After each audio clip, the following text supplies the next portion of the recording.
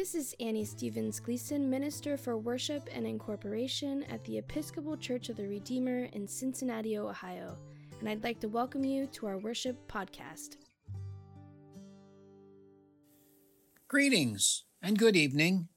Grace and peace to you.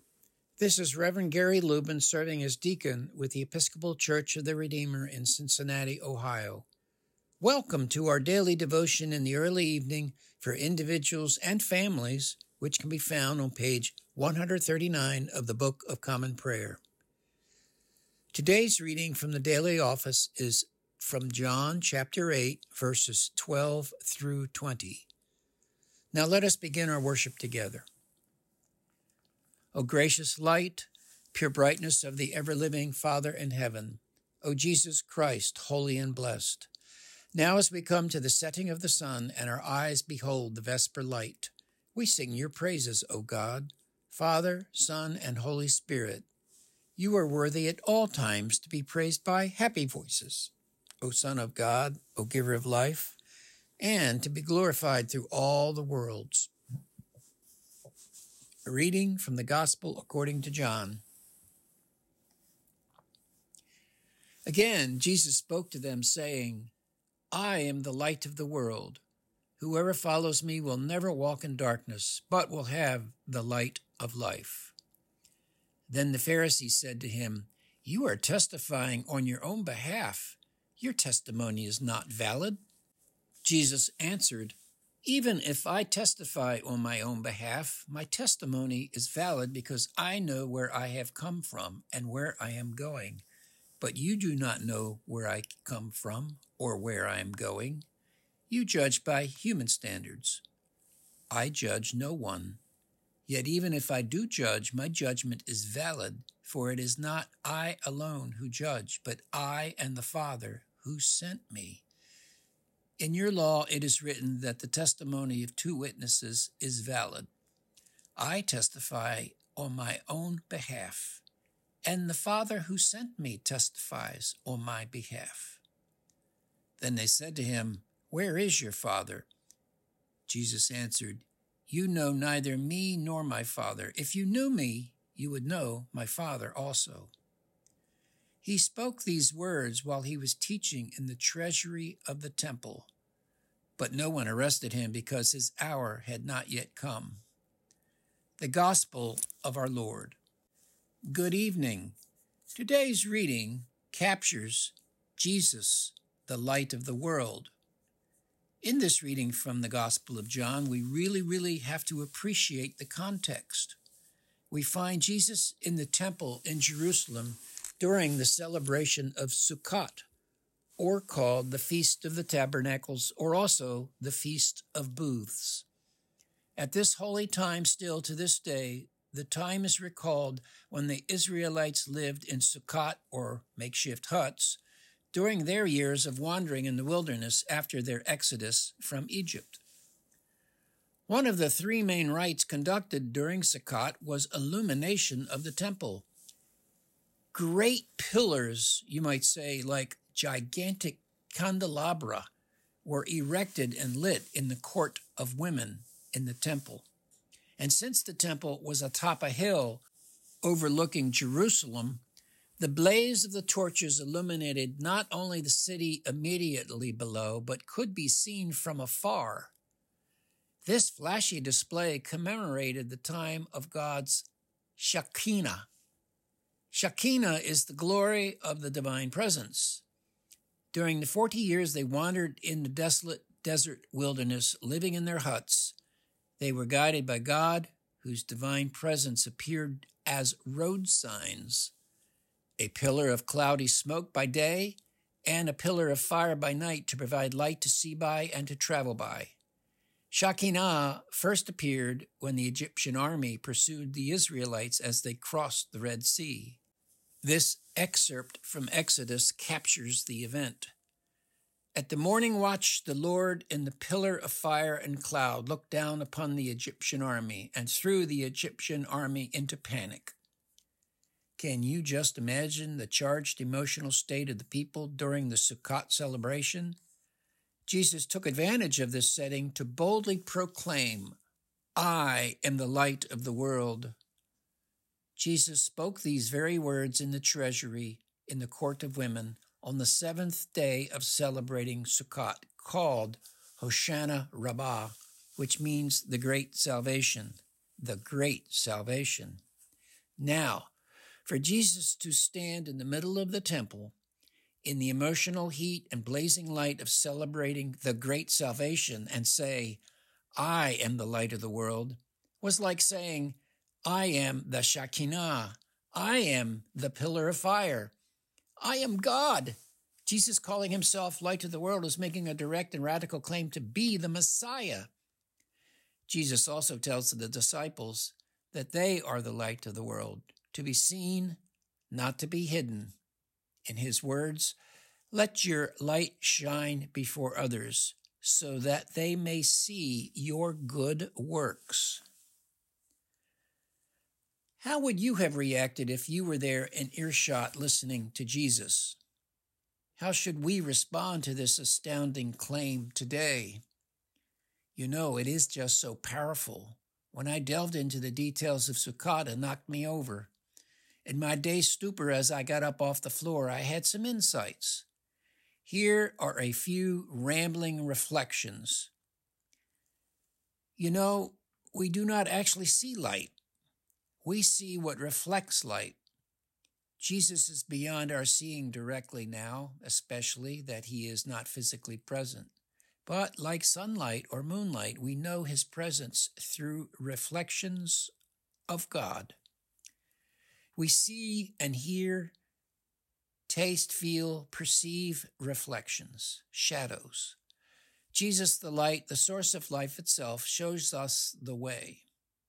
The path is illuminated for us, is shown to us. It is so important to see at least the light at the end of the tunnel, especially when we are surrounded and shrouded in darkness. Even if we can only see just a few feet in front of us, the path is lit for us to follow, even if, by faith alone, taking only one or two or a few steps at a time. The light leads us on. Another thought. Just as we know nowadays that light has no mass, weighs nothing, and that light cannot push or pull an object, and neither can we push or pull light, Jesus does not force us on the path. At one and the same time, we are unable to stop Jesus from shining brightly. But as a light in the darkness attracts a moth, Jesus invites us, entices us to follow. Jesus is an irresistible force or magnet, as it were, a gravity of life for life. Now, life as we know it requires light and is drawn to it, like the phenomena of heliotropism. Jesus is the light and life of the world. And a final thought, or really a question. Does Jesus' proclamation to be the light of the world demand that we respond? We are also lights, little lights shining brightly. We are like candles in the wind, flickering. Our lives are like candle flames, and I offer that what ultimately happens is providential predestination, perhaps. I was baptized Presbyterian, after all. If we follow the path lit for us, even though we may flicker along the way, we are not extinguished, not put out. We do not go out, expire. We persevere under the protection of Shekinah. Love is forever. To use an analogy from C.S. Lewis, we are as a candle flame which becomes invisible, not because we go out, but instead because someone has pulled up the blind, throws open the shutters, and let in the blaze of the risen sun. Amen. And now, a reading from the second letter of Paul to the Corinthians. It is not ourselves that we proclaim Christ Jesus as Lord, and ourselves as your servants for Jesus' sake. For the same God who said, "Out of darkness let light shine," has caused his light to shine within us, to give the light to the revelation of the glory of God in the face of Jesus Christ. Let us now say together the Lord's Prayer. Our Father, who art in heaven, hallowed be thy name. Thy kingdom come, thy will be done, on earth as it is in heaven. Give us this day our daily bread, and forgive us our trespasses, as we forgive those who trespass against us. And lead us not into temptation, but deliver us from evil. For thine is the kingdom, and the power, and the glory, forever and ever. Amen. And now the collect from Fifth Sunday after Epiphany. Set us free, O God, from the bondage of our sins, and give us the liberty of that abundant life which you have made known to us in your Son, our Savior, Jesus Christ, who lives and reigns with you in the unity of the Holy Spirit, one God, now and forever. Amen. Let us now take some time, pausing our worship together if you need to do that, to offer up our prayers of intercession, thanksgiving and praise for the world, for the church, for our national life, for the social and natural orders, for family and personal life, and in particular for those who are suffering and those who have died. And now let us say the collect for the human family, found on page 815 of the Book of Common Prayer. O God, you made us in your own image and redeemed us through Jesus, your Son. Look with compassion on the whole human family. Take away the arrogance and hatred which infect our hearts. Break down the walls that separate us, unite us in bonds of love, and work through our struggle and confusion to accomplish your purposes on earth. That in your good time, all nations, all peoples of the earth, the one human family may serve you in harmony around your heavenly throne. Through Jesus Christ our Lord. Amen. And now, the collect for social order and social justice, which can be found on page 823. Grant, O God, that your holy and life-giving Spirit may so move every human heart, and especially the hearts of the people of this land, that barriers which divide us may crumble, suspicions disappear, and hatred cease, that our divisions being healed, we may live in justice and peace. Through Jesus Christ our Lord. Amen. Lord Jesus, stay with us, for evening is at hand and the day is past.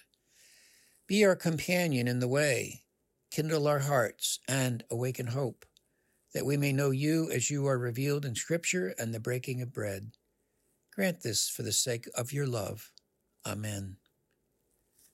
In this time of God's revelation to all people, go into the world in peace, hope, and joy to seek and serve God, being and doing God's grace, mercy, and justice. Do everything in love.